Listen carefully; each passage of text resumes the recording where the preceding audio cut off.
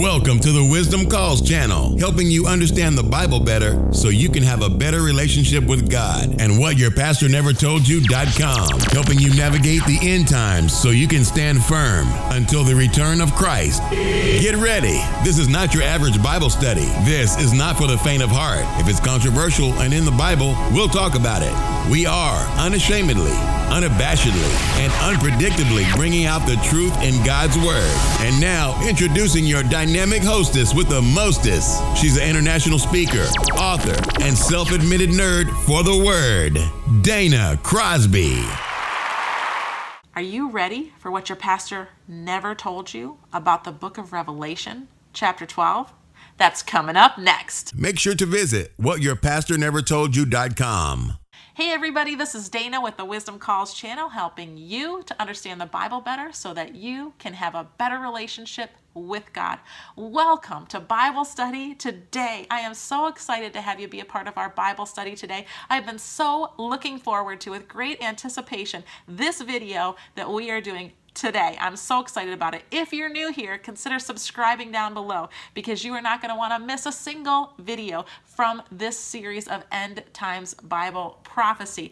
If you have missed videos so far, I will provide a link for you. You just click the little I button up in the corner here and you will be able to catch up on any of the videos that you have missed in this series. You will want to watch them from beginning to end because they do build on one another. So that being said, let's go ahead and jump right into the scriptures today. Up until now, we've been reading through the book of Revelation. The Apostle John has been getting visions from heaven, and some of the visions contain events that appear to be in some type of order. That's why they've been given numbers 1 through 7. We have two series of events that have happened so far. We've had the seals and we've had the trumpets. And so we have, some people call them seal judgments and trumpet judgments. I don't, because the scripture actually doesn't refer to them as judgments. It does talk about the trumpets as being plagues, but it doesn't talk about them being judgments. There may be a difference, there may be not. But we have talked about those events so far. Here we get to a passage that is different from what we've had so far. And it doesn't appear that this is happening chronologically after the trumpets. This seems like something that may be an overarching theme, even spanning centuries or millennia. But we're going to read what is happening in the heavens. Let's check it out. A great sign appeared in heaven, a woman clothed with the sun, the moon under her feet, and on her head a crown of 12 stars. And she was with child, and she cried out, being in labor and in pain to give birth. One thing that I do want you guys to know about the stars is that, yes, there is a certain type of star forecasting that is not correct, and that would be astrology. This is not astrology that's being talked about here. It's talking about astronomy. God says in Genesis, I believe it was in the very first chapter, that he put the sun, moon, and stars in the skies to let us know the appointed times and the appointed seasons. So it's talking about not only the feasts, but about his special events that are happening. He used stars and special signs in the sky when Jesus came the first time. He's going to do the same when Jesus comes back a second time. It is not astrology to be looking for the signs that God himself foretold. Secondly, I want to address a scripture that a lot of people take out of context and use when people start talking about signs in the heavens.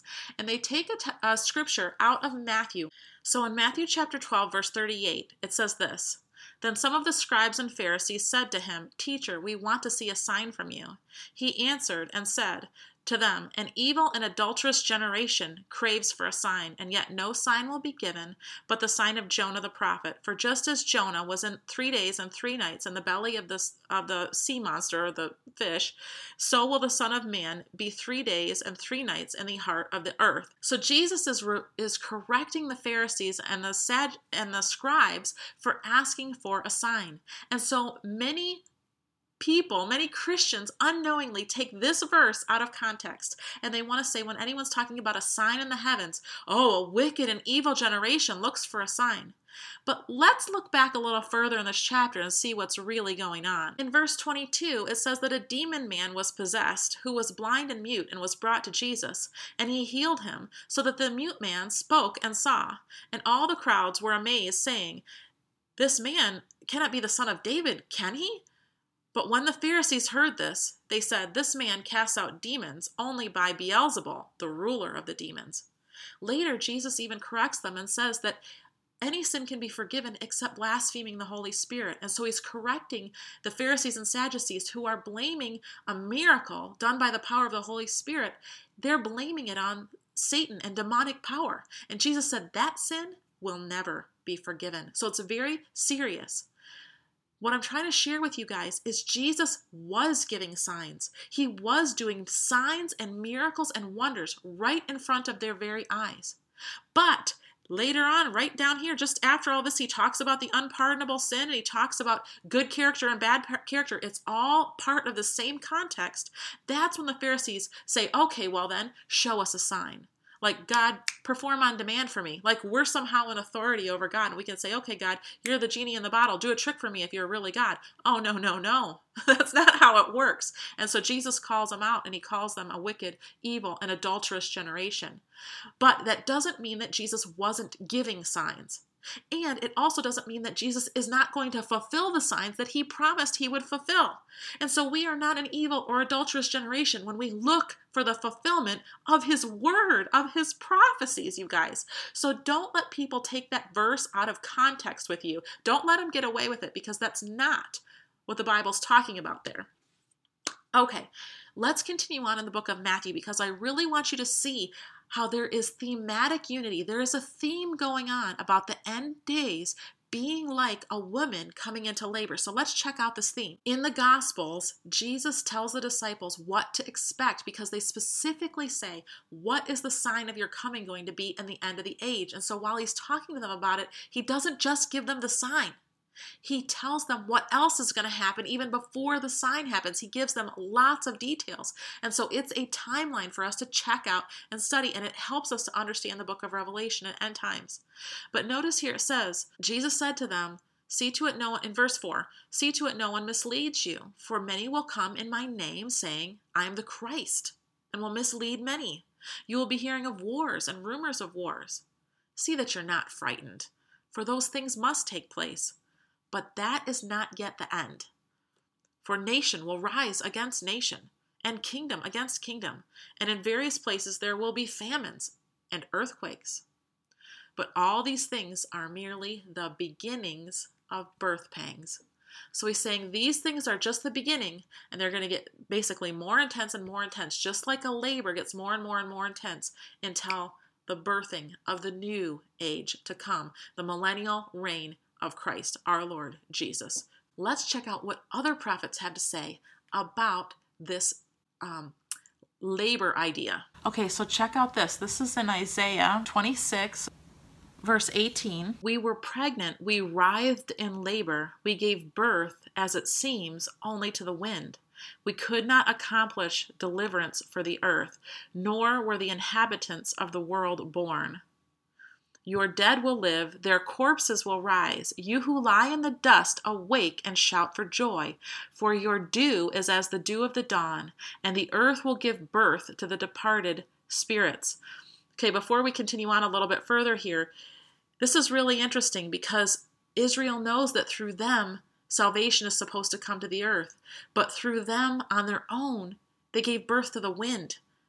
But it's only through Jesus that salvation comes. It says, so we were pregnant and we writhed in labor. We gave birth, as it seems, only to the wind. We could not accomplish deliverance for the earth. Israel couldn't do it alone. They needed the Savior. They needed the Messiah. And then look, it says, your dead will live, their corpses will rise. What does that sound like? That sounds like in the last days when the resurrection and rapture event happen. They're two events together in the scriptures. Your dead will live, their corpses will rise. You who lie in the dust will awake and shout for joy. For your dew is like the dew of the dawn, and the earth will give birth to its departed spirits. Come, my people, enter your rooms and close your doors behind you. Hide for a little while until indignation runs its course. For behold, the Lord is about to come out from his place to punish the inhabitants of the earth for their iniquity, and the earth will reveal her bloodshed and will no longer cover her slain. Okay, so this really, really, really sounds like the last days. It sounds like the resurrection and rapture event where we are caught up to be with the Lord, gathered with him. And why does it say? It says, "Come, my people, and enter into your rooms, close the doors behind you, hide for a little while until indignation," or God's wrath, "runs its course. For behold, the Lord is about to come out from his place to punish the inhabitants of the earth for their iniquity, and the earth will reveal her bloodshed and will no longer cover her slain."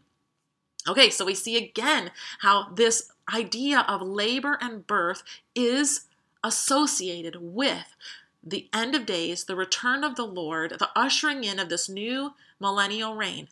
Okay, let's see what else we got. Jeremiah chapter 4.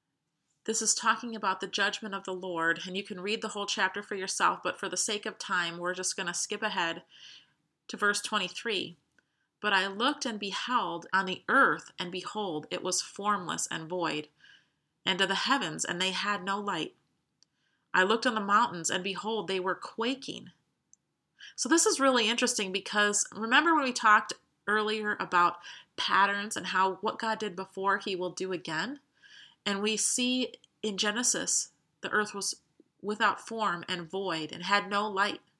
And look at what happens here. The earth is formless and void, and the heavens, they had no light. And we have talked in previous videos, and if you haven't seen it yet, click up here and watch the video on celestial darkening. What is going to happen? The sign of the return of Jesus, Yeshua the Messiah, the celestial darkening. So here we see the heavens, they had no light. "And I looked on the mountains, and behold, they were quaking. And the hills moved to and fro. And I looked, and beheld, there was no man. All the birds of the heavens fled.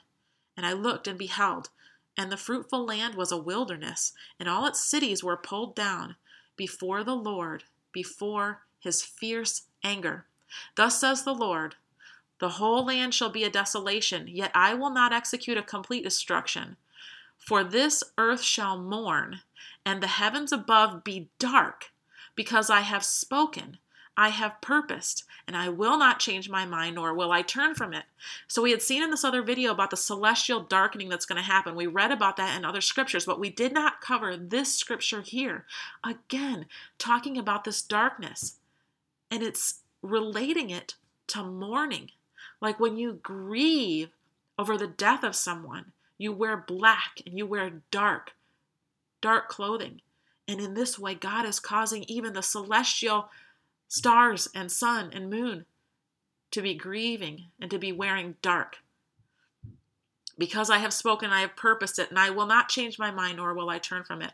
At the sound of the horsemen and the bowmen, every city flees. They go into the thickets and climb among the rocks." This sounds just like Revelation in some parts. "Every city is forsaken." So when these earthquakes happen, high-rise buildings are not a safe place to be. So when the earth is shaking, what's it going to cause people to do? To run to hide. And it says, "And no man dwells in them. And you, O desolate one, what will you do? Although you dress in scarlet, although you decorate yourself with ornaments of gold, although you enlarge your eyes with paint." In other words, you're dressing like a harlot. You're putting all your makeup on, putting on your gold and your jewelry. You're wearing scanty clothes. It says, in vain you make yourself beautiful, and your lovers despise you. They seek your life. For I heard a cry as of a woman in labor, the anguish as of one giving birth to her first child. The cry of the daughter of Zion, gasping for breath, stretching out her hands, saying, "Ah, woe is me, faint before murderers." Again, we're seeing end times imagery linked with this woman giving birth. Let's see what else there is. Okay, let's check out. This is pretty interesting right here. Micah chapter 4. Verse 1, "And it will come about in the last days that the mountain of the house of the Lord will be established as the chief of the mountains." So here the beginning is the last days. It will come about in which days? The last days. The mountain of the house of the Lord will be established as the chief among the mountains. It will be raised above the hills, and and the peoples will stream to it. Many nations will come and say, "Come, let us go up to the mountain of the Lord, and to the house of the God of Jacob, that he may teach us about his ways, and that we may walk in his paths. For from Zion will go forth the law, even the word of the Lord from Jerusalem." Amen. And he will judge between many peoples and render decisions for mighty distant nations. And they will hammer their swords into plowshares. In other words, they're going to take their weapons and turning them into farming tools. This sounds like the millennial reign to me. And their spears into pruning hooks. Nation will not lift up sword against nation, and never again will they train for war. Each of them will sit under his own vine and under his fig tree, with no one to make them afraid, for the mouth of the Lord has spoken. Though all the peoples walk, each in the name of his God. As for us, we will walk in the name of the Lord, our God, forever and ever. In that day, declares the Lord, I will assemble the lame and gather the outcasts, and even those whom I have afflicted, and I will make the lame a remnant, and the outcasts a strong nation. And the Lord will reign over them from Mount Zion, from now on and forever. As for you, tower of the flock, hill of the daughter of Zion, to you it will come, even the former dominion will come, the kingdom of the daughter of Jerusalem. Now, why do you cry out loudly? Is there no king among you? Or has your counselor perished? That agony has gripped you like a woman in childbirth? Writhe and labor and give birth, daughter of Zion, like a woman in childbirth. For now you will go out of the city, dwell in the field, and go to Babylon. There you will be rescued. There the Lord will redeem you from the hand of your enemies. And now many nations have been assembled against you who say, "Let her be polluted, and let our eyes gloat over Zion." But they do not know the thoughts of the Lord, and they do not understand his purpose, for he has gathered them like sheaves to the threshing floor. Arise and thresh, daughter of Zion. For your horn, that's talking about their strength, I will make like iron, and your hooves I will make like bronze, that you may pulverize many peoples, that you may devote to the Lord their unjust gain, and their wealth to the Lord of the earth. So he's going to cause Zion to triumph over these nations that have come against them. And notice again the imagery of the woman giving birth. He's telling Israel to give birth. And it says, now muster yourselves in troops, daughter of troops. They have laid siege against us. With a rod they will smite the judge of Israel on the cheek. But as for you, Bethlehem, Ephrathah, too little among the clans of Judah, from you one will go forth for me to be the ruler of Israel. So again, this is speaking of Jesus because he was the judge of Israel who they smote on the cheek. And also he was the one born from Bethlehem. It says out of you, too little to be even among the clans of Judah. One is going to go forth from me to be the ruler of Israel. His going forth are from long ago, from the days of eternity, speaking of Jesus' eternality, that he is from forever. There was no beginning. Therefore, he will give them up until the time when she who was in labor has borne a child. So giving them up until the time when she who is in labor has borne a child. The majority of the Israelites rejected Jesus. There were some in Israel that were among the first fruits of believers in Jesus. But the Pharisees corrupted many, and many did not believe. And there was a temporary hardening of hearts. There was a temporary blinding of eyes for those who would not receive Messiah, who were not looking for Messiah. But there's going to be a time when their eyes are opened. And isn't it interesting that right here it says, therefore he will give them up until the time when she who is in labor has borne a child. Then the remainder of his brethren will return to the sons of Israel. And he will arise and shepherd his flock in the strength of the Lord, in the majesty of the name of the Lord his God. And they will remain, because at that time he will be great to the ends of the earth. This one will be our peace. When the Assyrian invades our land. Now the Assyrian is also mentioned as being the Antichrist. So we believe that the Antichrist will be from Assyria. And it says, and Assyria was part of Turkey, actually. It was part of Asia Minor. So we expect he will probably come from Asia Minor.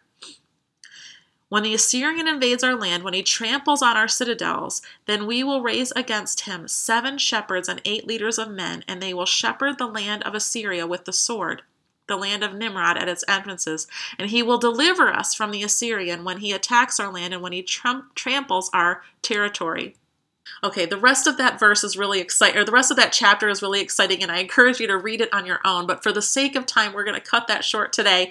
You guys, I am so excited because you can see how these passages of Scripture continue to point to this giving of birth of a child, this woman in labor, talking about the end times and talking about the ushering back in of the people of Israel.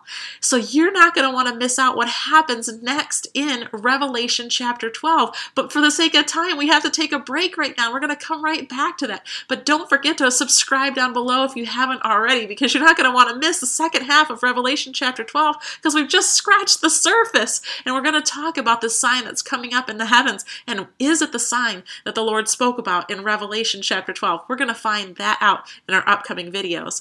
Until next time, I'm Dana with the Wisdom Calls channel, helping you to understand the Bible better so that you can have a better relationship with God. Have a blessed day. Thank you for listening to the Wisdom Calls podcast. For more exclusive content, visit whatyourpastornevertoldyou.com. Sign up for emails and get updates. Also, there you'll find our Facebook, Twitter, Instagram, and YouTube channels. Thanks for listening, and join us next time.